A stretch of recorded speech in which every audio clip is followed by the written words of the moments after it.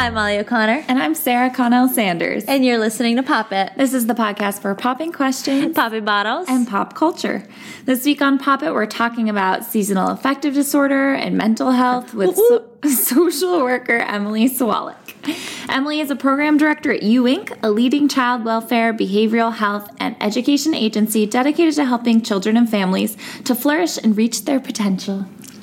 Welcome, Emily. Hi, Emily. Hello. Thanks for having me. I'm very excited. Yeah. Me too. This is a quick survey of our viewers. I know you can't see us, but raise your hand if you feel depressed in the winter. I bet you all raised your hand, right? Like everyone Statistically, raises your hand. Like, I think that it's the worst. Well, the time change definitely set things in motion. Right, the days become shorter, right? And it originally started as like, I didn't know this actually. I was like, what is this? Because I thought it was a farming thing. I'm like, we're not farmers anymore. It turns out it was an energy crisis in World War I.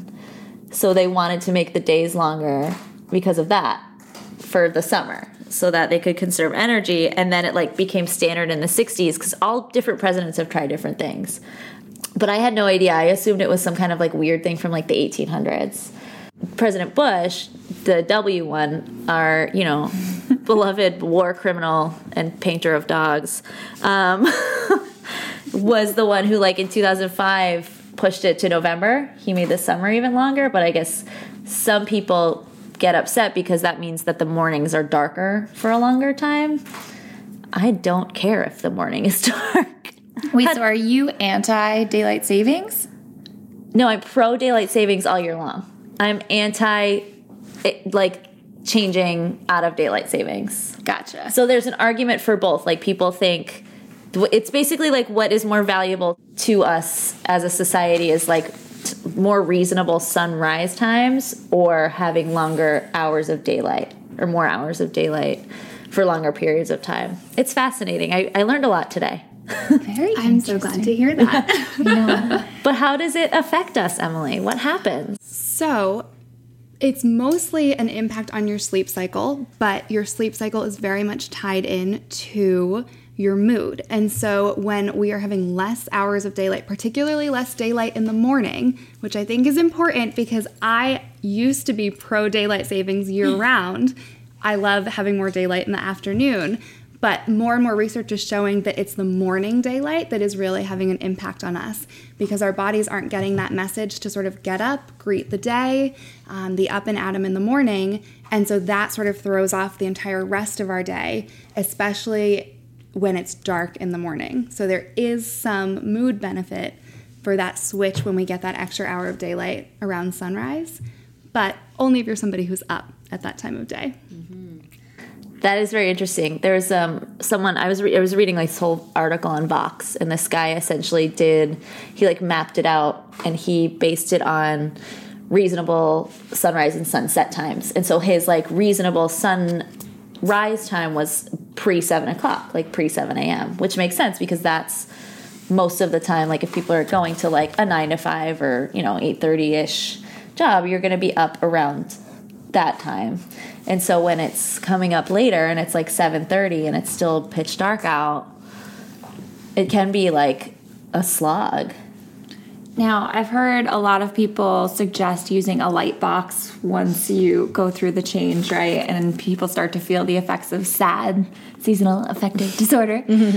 What is a light box and what's happening to your body when you use it? So a light box is essentially something that you could have at home by your bed, ideally, that is going to mimic that natural sunlight. Of course, it's not going to be exactly natural sunlight, but it's something that having it by your bed, especially turning it on again in the morning so that you have that sort of signal to your body, okay, we're getting up, we're starting the day, it's morning, we're going to follow sort of a normal arc of a typical day, gets all of sort of everything in your brain that it's releasing chemically in the right place and at the right pace throughout the day. So it's one way to mimic it. Another great thing to do this time of year is throw your shades open in the morning, go outside. Having some contact with daylight, especially in those AM hours, is going to give you the same message naturally. But that, again, may not be feasible depending on what your routine is and when you're getting up. So a light box is a great substitute.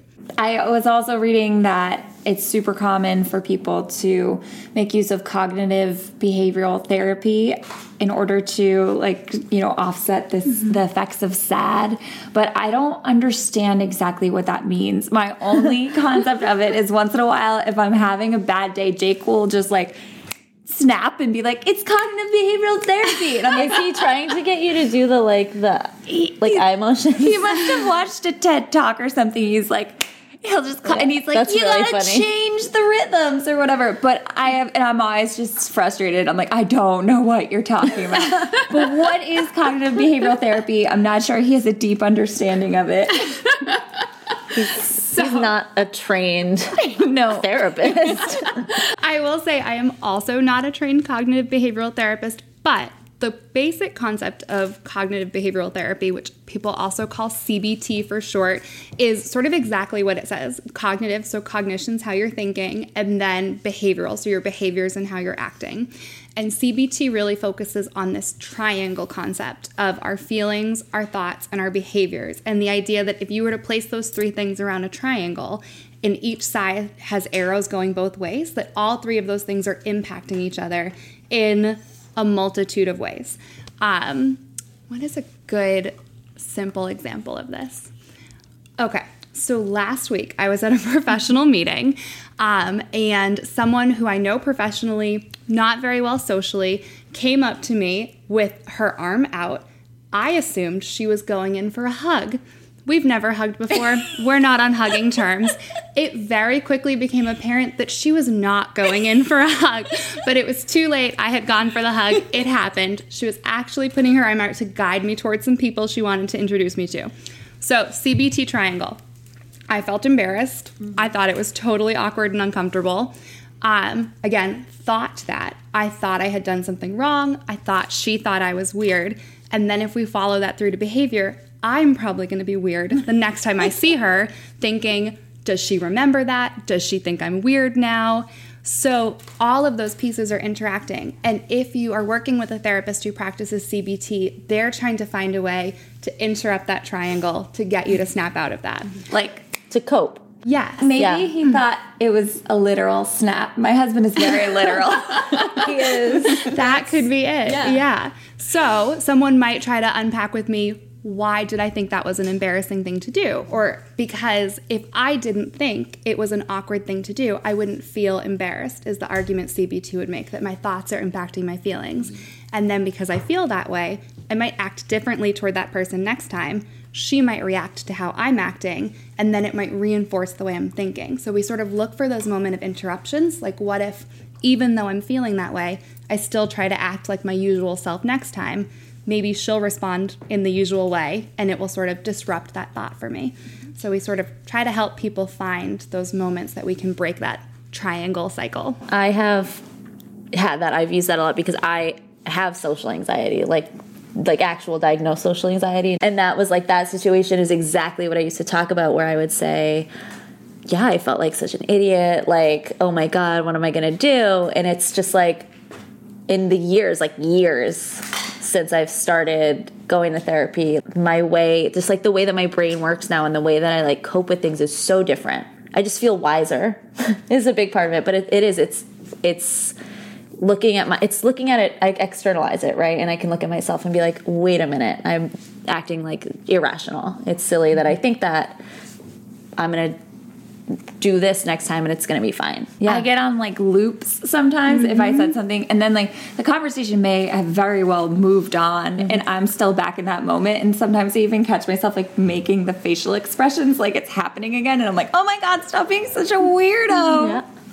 Goodbye, Mike. Thank you. Bye, Mike. Thank you to our friend Unity Mike for taking pictures. He's the best. But I guess the number one thing that I can do to really snap out of it is often exercise. It makes me feel so much better. And I was reading the New York Times, it was just a couple of days ago, there was a study that said 3 hours of exercise a week may lower your depression risk. And I was like, oh my God, it's so true. It's so important to my mental health. If I go a week without going for a run or doing any sort of exercise, I can feel my mood get altered, you know? Yeah, it's so true. And when you think about it, half hour a day is what gets you to 3 hours a week. That, depending on your schedule and what your lifestyle is like, is not that much time to be putting in, whether it's daily or it's finding a couple of days a week where you can build it in. And those endorphins that get released when you exercise really do make a difference, especially if you're someone who's able to make it a regular habit and then have that be sort of a consistent release for yourself and something that your body can count on. And that also, I'm assuming, affects our ability to, or like our sleep schedule, right? Like our ability to go to sleep, not just go to bed, like go to sleep at a reasonable time. Absolutely. Yeah. So regular exercise, you're getting yourself sort of a little bit more tired and ready for bed. On the flip side of that, a lot of research has shown that exercise too close to bed sort of gets your body up and going and ready to move. Hyped. Exactly. So depending on what your nighttime routine is, exercise, I don't know, within an hour, hour and a half, 2 hours of bed may not be the best choice, but building it in as a daily routine, whether you're a morning exerciser and it helps you sort of get up and get going and get moving, or an afternoon, evening exerciser who it helps you settle down and sort of get tired for going to bed, there's benefits on either end, depending on how it's best for you to fit it in. What if you're someone that truly hates exercise? Do you have any tricks or like ways to get maybe clients that don't love to exercise to move? So are you subtweeting me? No. Molly worked at a gym for so long and I actually hated did. to exercise. No, I actually did use it for like actually all last winter. I went to yoga every week. And then they took that one class that I could go to away, and it was like really awful. But I remember that was a big shift for you. Yeah, I loved it. You hadn't done it, and you had been working at the gym for a long time, Yeah. and you were like, I don't particularly I go like every to week. Yeah, I really enjoyed that. But it was literally like because of my schedule, it was the one. Classes work better for me because like I won't hold myself accountable otherwise, so it's like a discipline issue, and that worked really well because it was like the one night I could make it, and it was at like 7, and now I'm like floundering. Sarah and I ran a 5K 2 weeks ago, and we ran by Armsby Abbey, where I work, where you used to work. And our friend Krista was in the door, and she turned to another friend of mine who works there and went, "Why is Molly running this 5K? She hates exercise." And I thought that was very funny. And my answer was, I power walked it. So are there any tricks, though? Any things that you can use to get your clients moving? So I do think it pretty much depends on the person. And the important piece, just like you were just saying, Molly, is like, what is it that's going to get you going? Whether it's that accountability piece of having a class with other people who are counting on you to show up every day, or is it finding something that appeals to you? There's so many different ways to fit movement in. It doesn't have to be cardio. I know Sarah and I are big fans of running. Not everyone is, and I recognize that. It might be yoga. It might be just getting out for a walk. And it can also be breaking it down into something smaller. So not thinking about those 3 hours a week, but what if it's just 5 or 10 minutes today? And finding something that you can fit in and then maybe build upon. A lot of research has shown that it takes 3 weeks to make a habit. So also being able to make a plan to have it be consistent, that often after you do something for about 3 weeks, your body's starting to crave it, it's become part of your routine, and from there on, it might feel a lot easier to do it, even though for the first couple of days or the first week or so, it really feels like, oh, why am I getting up in the morning earlier and making time to do this, or driving straight to the gym from work? Getting past that hurdle, I think, is the first step. 3 weeks to make a habit. Yeah. That sounds right. We tell students you need to use a word 12 times before you learn it or whatever. Like, date the word 12 times before you marry it. That's maybe not a good thing. I've been teaching my kids that you go on 12 dates, then you get married. And then How far apart? after 12 dates, you will be married. Betrothed. No, but it's funny. I never thought of it in such technical terms that, like, you know, even for me, just hearing that, if I get past 3 weeks, it will become a habit. I'll manifest it and it will happen. That's what I did with my night cream. Now I put on my night cream every night. Took me a couple weeks. But it's funny, I actually was talking to my therapist about it, and I said, because I'm the type of person that when I'm ready to go to bed, I just want to get in bed. I'm so lazy. Like, I don't want to wash my face and put my cream.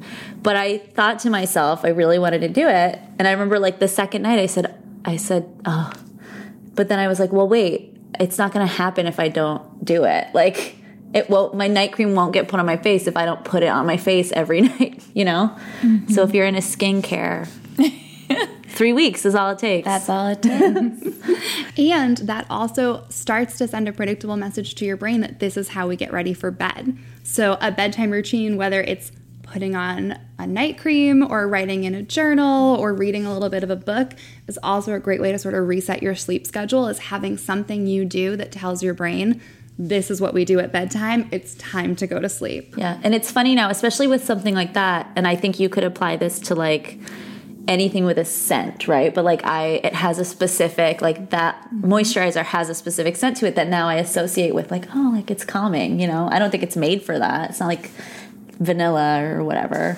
lavender, what are the ones? But I feel like I get in bed and I'm like, I feel very soothed by it. Mm-hmm. Yeah. Now, you mentioned yoga. Have you used meditation with your clients at all? Do you practice mindfulness? I have used meditation. I think because a lot of my work is with kids, I find that the time to meditate can be a little bit challenging to maintain. I've had some groups where a guided meditation at the end of the group works well. And again, I think there's an accountability factor of we're all going to do it together and we're going to sort of hold this space together to keep it sort of quiet and focused. But I think mindfulness works really well in my experience and can look like a lot of different things. Like for me, I think the most mindful thing that I do on a sort of regular basis is painting my nails and taking some time for myself where I truly just focus on painting my nails. But I think the underlying thing is trying to be in a place where you're taking your mind into the present moment, focusing on just sort of the one thing you're doing, whether that is sitting and meditating and focusing on the breath or focusing on zeroing in on all the objects in the room that are purple or doing some mindful eating. It can be a lot of different ways that you make that moment for yourself, but I have seen it be really successful for people, especially as a strategy that they sort of have in their toolbox of when I'm feeling this way or starting to have that negative thought, this is the thing that I do to pull me back to the here and now. Yeah, that sounds like it's probably where the like coloring phenomenon came from, right? I'm a big supporter of the coloring book phenomenon. I have so many I have like regular like what are they, mandalas? But then I have like a Little Prince coloring book and like a Bob's Burgers coloring book. And now there's something that appeals to everyone. Yeah. I remember, I don't know how many years ago now, having friends send me articles that were like, you're single-handedly supporting the adult coloring book craze, but I don't feel that way anymore. It has finally caught on. I want to be very clear about something. My freshman year of college, 2008, I colored during finals. I started this trend. I colored a dinosaur. I named him Stu. I posted it on my best friend Austin's door. And I was a trendsetter. I don't think we can argue with that. I did it. It was 11 years ago. When I was in college, we would do a turkey coloring contest. It was the varsity swim team, and we would do a turkey coloring contest every year. But I think it's true. It's the most stressful time. You're about to go home for the holidays. It's peak training. You have all your midterms or whatever. Yep. And it was like something to ground everybody. Mm-hmm. Mm-hmm. And it is, like you were saying, like you zero in on it. I do the same thing with crossword puzzles. I use crossword puzzles. I think Jasper does too. Yeah, right? He loves the crossword. That's my but it brings me down. It makes me focus on something. And I like to listen to like music without lyrics when I do like classical music. It feels like a calming wave. It's awesome. Yeah, it's amazing how little time we spend doing just one thing in our lives and how good it can feel to just focus on doing one thing and not the 8,000 things that are on our to-do list. Yep. One of my favorite columnists is Nicholas Kristof, and just 2 weeks ago he had a column about loneliness, and he had mentioned, social isolation is more lethal than smoking 15 cigarettes a day, or than obesity, according to a Brigham Young University study. And then he, for context, said obesity impacts 600,000 people. Oh my God, it kills 600,000 people in the U.S. every year. So the implication would be that loneliness is a larger killer than something like obesity. And I was blown away. And I was wondering about that. What are the mental health benefits of social interaction, and how do you encourage that? So I think social interaction is huge for all of us. If we think from an evolutionary standpoint, we are not a species that is meant to exist in isolation. We have seen that survival wise. You think about even seeing monkeys at the zoo, in the wild, hopefully in a nice zoo if they are in a zoo, and they are really social and outgoing and engaging with each other, engaging with whoever is there visiting. That is sort of our natural state of being. And I think we gain a lot from seeing ourselves reflected back to us in other people, having people that we can go to for comfort and support. As much as we grow up, sort of outgrow that infant stage of being completely dependent on someone else for care, it's never entirely true. And we are very much better off together. And so I think probably part of what's contributing to that statistic is what are the other health implications of things that someone might have experienced that is leading them to self-isolate. A lot of my work is with children and youth who've experienced trauma, and I think we are learning more and more about the long-term health impacts of trauma, and that is something that may lead someone to be socially isolated in the future if they have had incredibly negative, harmful, perhaps life-threatening experiences with other people. They're going to be much less comfortable engaging or entering into new relationships, and thus that might lead to experiences of loneliness, which then, as you're saying, have really significant health impacts.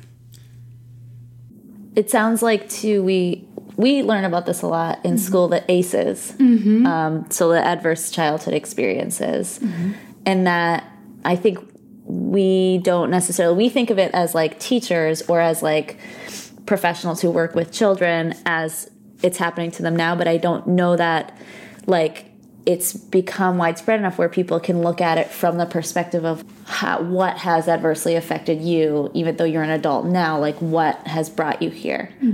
It's, you know, it's an empathetic, compassionate way to view one another. You would know better than I would. Give us a working definition of trauma? Yes. So trauma, there are many different definitions out there because we think about sort of a discrete trauma and then a complex or an ongoing trauma. So a discrete trauma is defined in the DSM, the Diagnostic and Statistical Manual, which is what therapists operate off of in terms of providing mental health diagnoses. What number are we on now? Is it like we 5? are on the DSM-5. You are absolutely right. Yes. So a trauma is defined as any experience in which someone either experienced something life-threatening or something that they believed in the moment had the potential to be life-threatening, or life-threatening to a loved one, a caretaker, someone who's very close to them in their life, or witnessed something that was potentially life-threatening or they believed to be life-threatening to someone else where they were physically present. So the idea, as the DSM defines it, is that if it didn't directly happen to you or you didn't directly witness it, if you only learned about it, it needs to have been someone you're close to for it to have had that level of impact.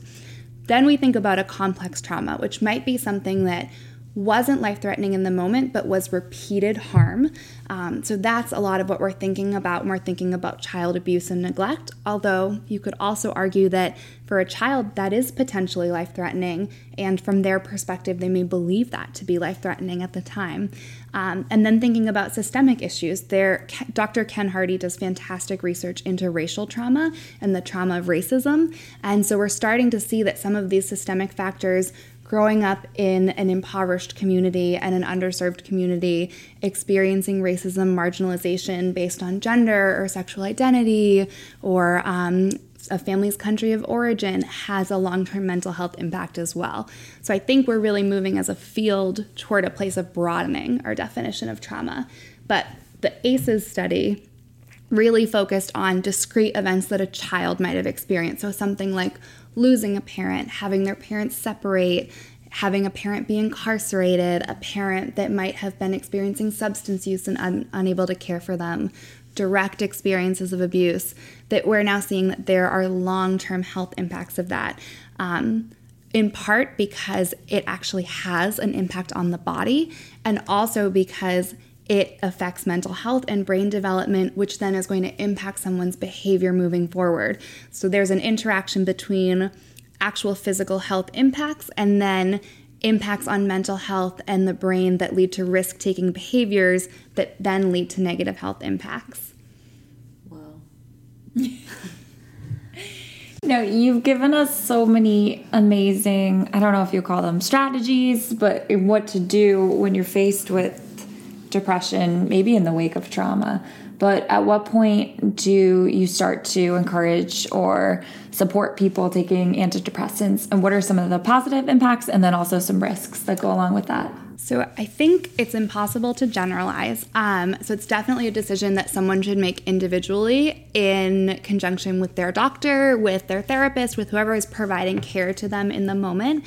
I think medications, as we know, have side effects, which is true for any medication, whether it's a psychiatric medication meant to have mental health impacts, a physical health medication. So that's always something that a provider should talk through with you. And it's something that perhaps your doctor tells you about them. And then in therapy, you sort of explore, how do you feel about them? What would it be like to take medication? What does it mean to be someone who's taking medication for a mental health condition? And how do you understand that identity?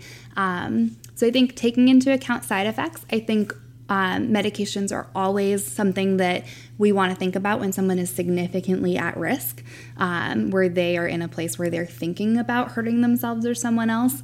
I think sometimes, too, people are in a position where their mental health is in a place where it makes it difficult for them to access therapy.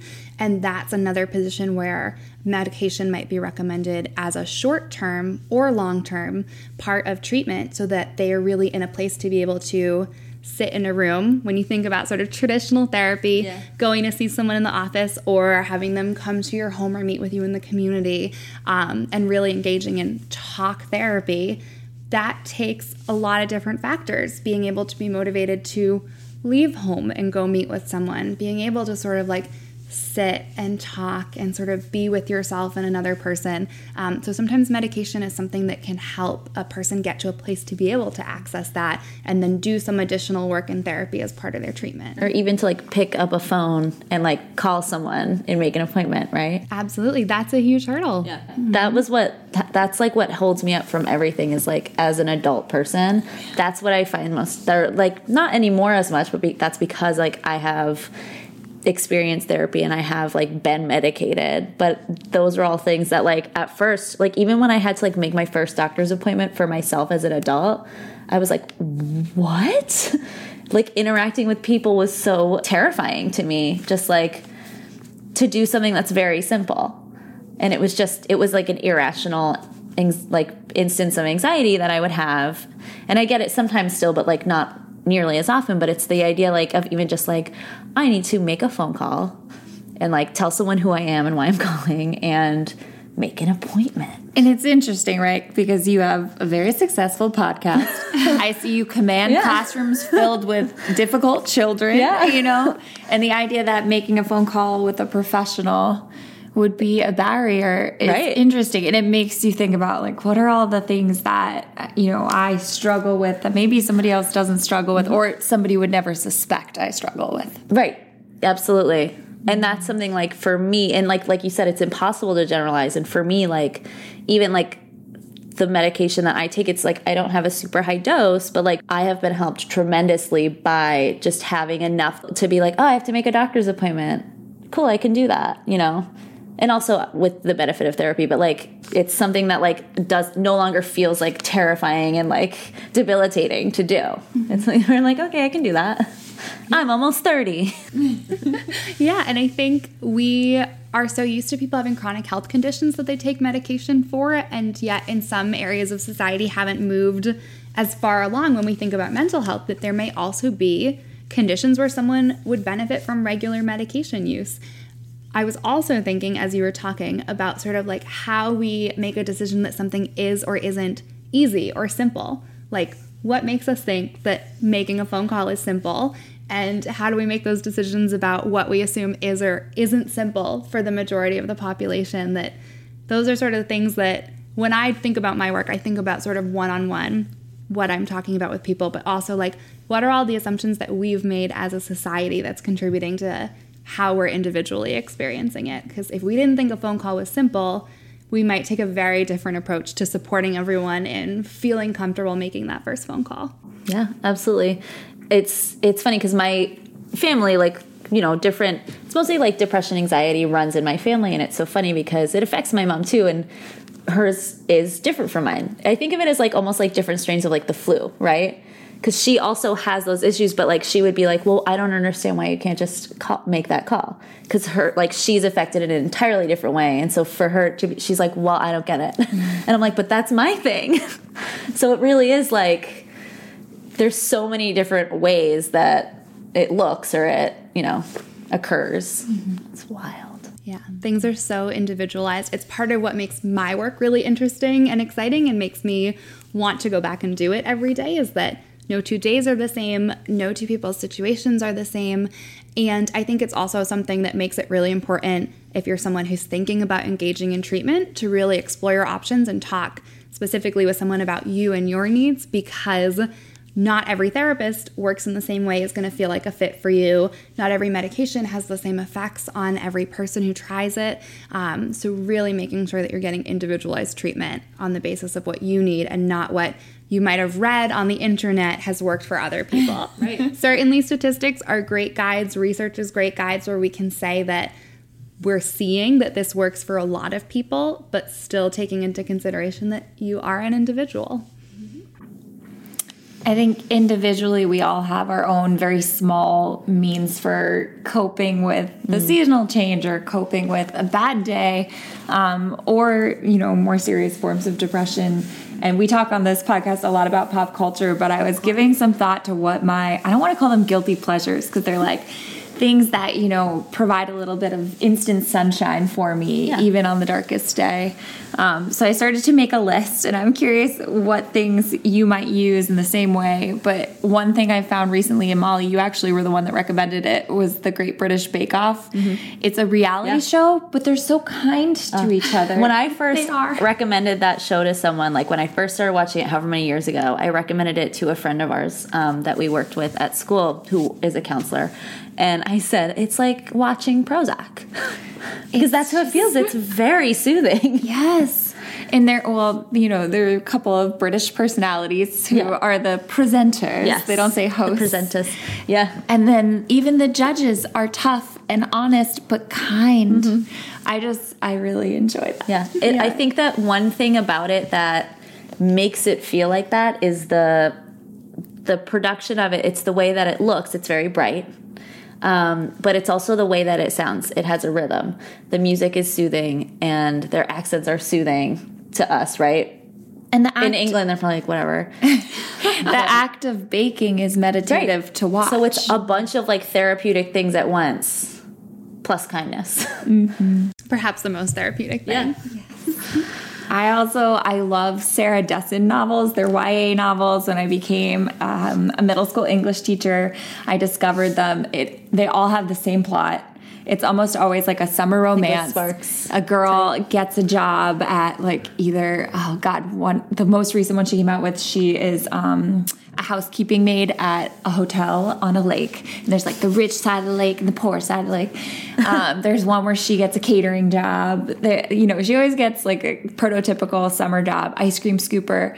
And she falls in love with somebody. They're together for a little bit. And then for some reason, they're torn apart. And then in the end, they get back together. And I know what's going to happen. Yeah. Does anyone die in hers? Or is that just like more Nicholas Sparks' No. He loves to kill people. These are very YA. But they're so predictable. It's comforting for me. Exactly. Yeah. And there's that like cathartic feeling of like, getting to feel really sad when they break up, but knowing it's going to be okay. The comfort and the relief is coming. It's like a Lifetime movie. Yay! The climactic scene is that they kiss. It's like, I don't know, it's just so innocent, summer love. My favorite movie is Almost Famous, so I could always watch that. Just watched it this past weekend.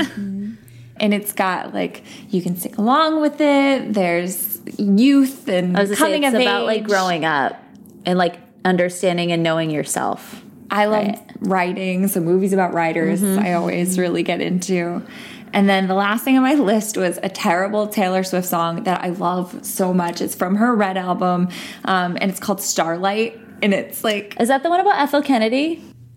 I think it is. Oh, I don't know. Yeah, I'm pretty sure she, like, sneaks into Ethel. a party. Yeah, and Bobby's wife. Okay, yeah. I'm into it. Yeah. Well... I don't know the song, but I do know that it's about Ethel Kennedy, which is important to me. That sums us up. Yeah, basically. Well, it perks me up every time I hear it. It came on when I was running this morning or this afternoon, and I was like, oh my God. All of a sudden my pace picks up, you know. I was thinking about this particular, your list of things. And like mine is, I do watch the British Bake Off, but when I feel like down and sad, I like to like wallow in it. Like I put on things that are going to like F me up. Like I want to get super depressed. I want to get more depressed. I'll like think to myself, if I feel really sad, I'll be like, I'm going to cry. Like what's going to make me cry? I'll put like Four Weddings and a Funeral is a romantic comedy and it is my favorite movie, but it's also like pretty sad and dark. And there's a lot of gray in it. So I like to like wallow in it. I like to put on like songs that I think will make me cry and just be like, this is where I am. So I thought that was really funny because I think that people do that though. Some people I've talked to, like, I love crying. I think it's like, I feel great when I cry or after I cry or, you know, and I think then some people are like, cheered up. Like my mom will always put on The Office, which like I do that too. But sometimes I just want to get deep in it and really feel it. Sometimes it makes sense. I also have that playlist of songs that I know will make me cry. Landslide in the right moment always hits the spot. The Dixie Chicks Landslide too, though? Either one, but more the Fleetwood Mac one. The Dixie classic. Chicks? The harmonies on that Dixie Chicks one's like really gets me. See, there you go. And there have been some studies that have shown that feeling that you have to cry, you're actually crying out some of the hormones. It's catharsis. It is cathartic. Wow. And so you're sort of releasing some of that from your body. Mm-hmm. I think it's been shown that it's not every time you cry, but some of that feeling of like needing to have a good cry, you're actually crying some of it out. Wow. So letting yourself feel it in the right moment can be a good way to go. But I do definitely lean more in the distraction side of things. I'm rewatching all of Gilmore Girls right now. I don't even remember what prompted me to start it, but I'm deep in the first season. No signs of stopping. I feel like Gilmore Girls I associate with fall, though. Maybe that was part of it. And it might just be that one opening shot of the foliage. Mm-hmm. That could be it. And you're like, this is a fall show. Yeah. Yeah. When it gets colder, especially heading into the holiday season, I rewatch The Holiday every year. Nancy Meyers classic. Yeah, it's the best. And I love Maggie Rogers music. And I think that one can go both ways too. There's like the cry to it songs, and then there's the totally upbeat, like, this is going to pick up the pace on my run songs. But even her upbeat songs are like feelings. That begs the question, have you heard Watermelon Sugar by Harry Styles? Oh, yes. His new song. Oh my God, lights. Saw the SNL performance. What did you think? He's perfect. I love him so much. The real question is, have you seen that photo of him leaving a club in New York last week in the weird, like, was it a sheep sweater? Yes, it's beautiful. I think everything he wears is great and perfect and wonderful. I really liked the sketch where he's the dog of Aidy Bryant. Aidy Bryant is so good. Like, anyways. She's imagining her dog. Her dog has come to life as a human, and it is Harry Styles. Yeah. It's brilliant. I think he's just like, he's so game, you know, he's just like up for whatever. We talked about this a little bit when that profile of him came out, but he's just like, let's go. Some celebrities phone it in. He went. Yeah. Liam Neeson read off of the cue cards. Mm-hmm. This was like years ago, but I remember like it's like seared in my brain because I remember we were like, what are you doing? It was like over 10 years ago, I think. The Grammy nominations just came out. And Lizzo got 7 nominations and she like leads the pack. But Billie Eilish is nominated in all 4 of the main categories. So that's Best Album, Best Record, or like Album of the Year, Record of the Year. I talk in like Oscar language. Record of the Year, Album of the Year, Best New Artist, and I can't remember the 4th one. But I thought that was like a huge deal. She's the youngest person to ever be nominated in all 4 categories. So I thought that was crazy. I am not the biggest fan of her, which feels a little blasphemous to say at this point. I have not been able to get into it. I only like Bad Guy, but I like it enough that it's keeping me in the game. I like her more now that I've learned more about what she's done in terms of genre. I guess I couldn't place the genre of her music, and that is what has made her so prevalent. People explained that, or I think I read a Ringer article, typical. But they said that genre now is not the same as it once was because of streaming services. And so where we would go to the record store or to Strawberries or Oh my God, Strawberries. Newberry, and we would go to our section where I was like, I'm really into pop punk right now. I'm really into folk music And right you now. have to like find like you have to look for the letters. You have to be like looking for S. Now the songs are automatically predicted and shuffled and put into playlists, and there's just not so much structure. And Billie Eilish was one of the first people to really take several genres and cohesively combine them, and that's why her music has been so successful. That is really interesting. That makes sense. It does make a lot of sense. There are people who think she's an industry plant, though. Her whole entire image is cultivated, and everything about her is fake. And I think I just I love entertainment industry conspiracy theories specifically. She's a and I test think that's a tube. really good one. Her and Camila Cabello, people think is also an industry plant. They conceived her and they were like, go to this show, and then now she's just like, I'm a pop star. A superstar. Yeah. Well, speaking of superstars, I know you had thoughts about Yes. Well, Sexiest Man Alive. Sexiest Man Alive. So every year around this time, People Magazine, I think it's like, I don't know, it's been a while. It's been like 20 or 25 years since they started. They crown the Sexiest Man Alive. And it's usually like, it's a symbolic publicity thing, right? It's not like an actual thing. It's fun though. And so I was thinking, so this year's Sexiest Man Alive is John Legend. And I think it's really interesting because I really like John Legend. I'm like very fond of him as a person. I don't think that he's like super, I think he's very handsome. I don't think he's like super sexy. But I think that like from a standpoint of like publicity where he and his family, like he and Chrissy are like a big deal right now. And I think politically they did like he's very outspoken. So I think it was like they were kind of making a statement with it. he also got an EGOT this year. Oh yeah, he EGOT'd. So Yes, he did. He did. He Emmy, actually Grammy, Oscar, Tony. yes, and I believe that Chrissy called it a PGOT because now he has People's Sexiest Man Alive. Yes. So I thought it was an interesting choice. What did you think, ladies? I had a really similar reaction where I thought it was an interesting choice where I appreciate that the vibe I get, again, could be a totally curated image, but like he seems like a really great person. And I always am fascinated by that choice from the perspective of like, there is a business aspect to it of like what is going to sell the most magazines. And I am always surprised because this is clearly why I don't publish People Magazine of like, I would not pick the right people to have mass appeal. Well, I also think it's very interesting because I believe that last year was Idris Elba. And prior to that, there were only two people, I guess 3 who were like not strictly white guys who had won. Mm-hmm. So like Keanu Reeves won in 1994. And I believe his mother is Chinese. And he's like a native Hawaiian. So then it was Denzel Washington, 1996, and then The Rock, Dwayne Johnson, 2016. But up until that point, it was all white men. And then last year was Idris Elba, which almost like manifested itself because they kept announcing it every year, and the whole entire internet was like, "Do you see that guy over there?"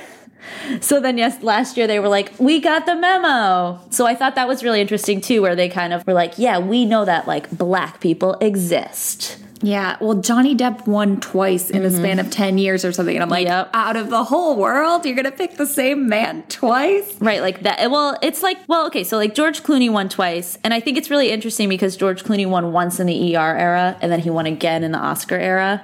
So that kind of makes sense to me where you're like, there's 2 different George Clooneys, right? And let's validate that he's aging well. Right. Yeah. And then Richard Gere got it twice. I don't know, he was a big deal for a while. I like Richard Gere. I'm fond of him. And he was like in the first year he won was 93. Like he was like, that was huge, right? Like he was dating Cindy Crawford. It was like a whole thing. And then the other double winner, I think there's only one more and it's Brad Pitt. Fine.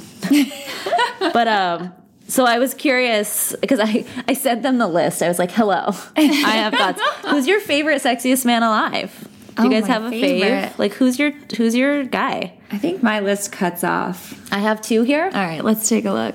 I don't have the recent ones on. Oh, so immediately I'm jumping to JFK Jr. Well, he was the sexiest man alive. Oh. And that was 8 years before he died. Sorry to make it dark. Yeah. So he was probably like fresh out of law school. He was a public defender at the time. That's what he did for years in New York City. So I love him. Matthew McConaughey, I've talked about him before, is like, he's one of my guys. So he's up there. I also really love Pierce Brosnan, was the sexiest man alive one time, and I am a big, big fan of his. I think that he's still one of the sexiest men alive. I've been watching a lot of, I think it's called Ballers lately. So It is called Ballers. The Rock is, I was like, Brawlers? Ballers? Football. Yes. But I love that they gave Richard Gere and Cindy Crawford sexiest couple alive. And I don't know why they haven't continued to do that. I know, that's like a really fun idea. Yeah, I did not know that ever happened. I feel like I have to shout out Patrick Swayze, like Dirty Dancing. What year was that? 91. And Keanu. Keanu rules. I feel like his reappearance in Always Be My Maybe, the Netflix. Keanu Yeah. I'm all about it. Here's some that I don't care for. Johnny Depp. That guy sucks. I don't know. I've heard Mark Harmon's a jerk. Mel Gibson, terrible person. Oh, awful But to be person. fair, it was 1985. Like, they didn't necessarily know that he was like a Nazi sympathizer and a racist, like, wife beater. Those are the 2 big ones that stand out. I don't care for Blake Shelton. I mean, he's fine, whatever. I don't have a strong opinion. Me either. And I've never. But that's almost worse. It's almost worse that I don't have a strong opinion. He's with Gwen Stefani now. Yeah. But he broke up with Miranda Lambert, right?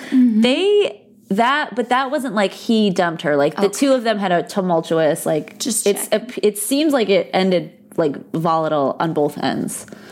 So I don't think it was like, yeah, he's a jerk. I think that they both were like unhappy and never saw each other, and she's kind of like cool and fun and was like, I need to go. Bye.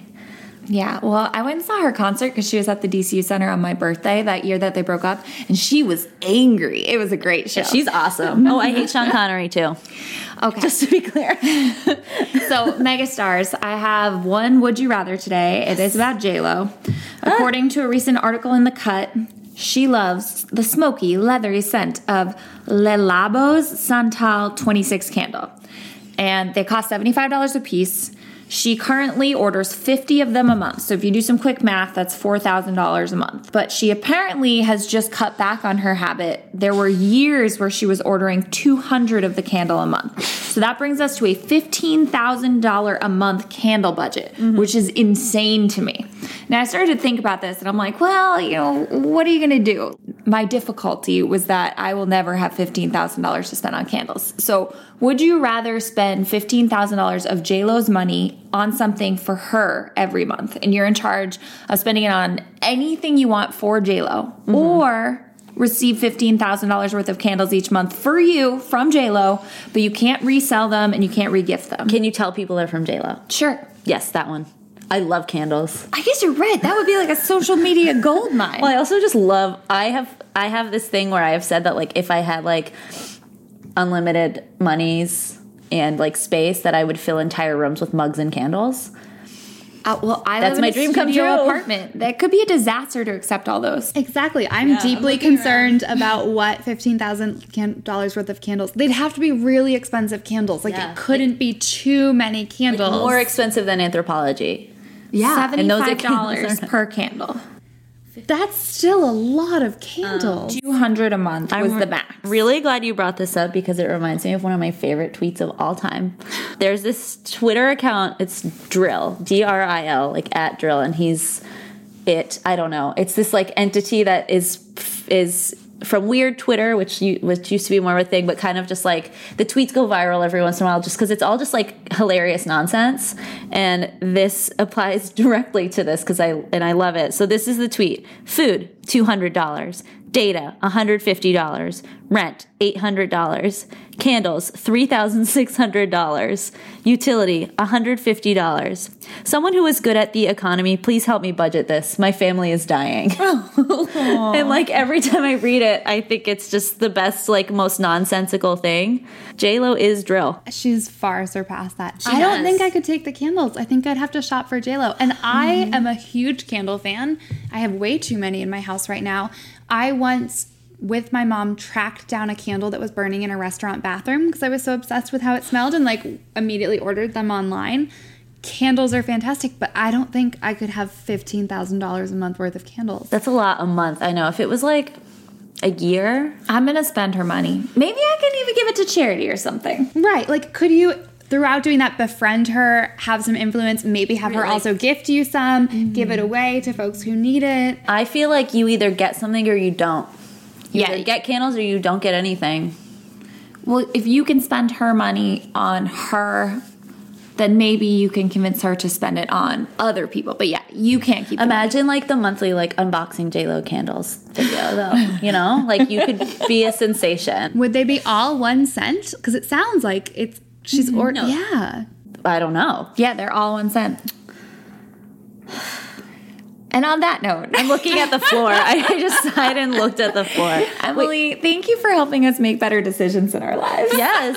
I hope that that's true. Certainly, I would recommend that, again, anybody seek out individualized advice. These are broad generalizations just based on things that I have seen work and that I would hope would maybe work for others. Yes, same here. I'm not a professional. I've just had it done to me. It's a disclaimer. And by done to me, I mean like, you know, it's a joke. I have been Sarah. I have been therapized. I have been Molly. And this is Pop It. Pop it. Thank you.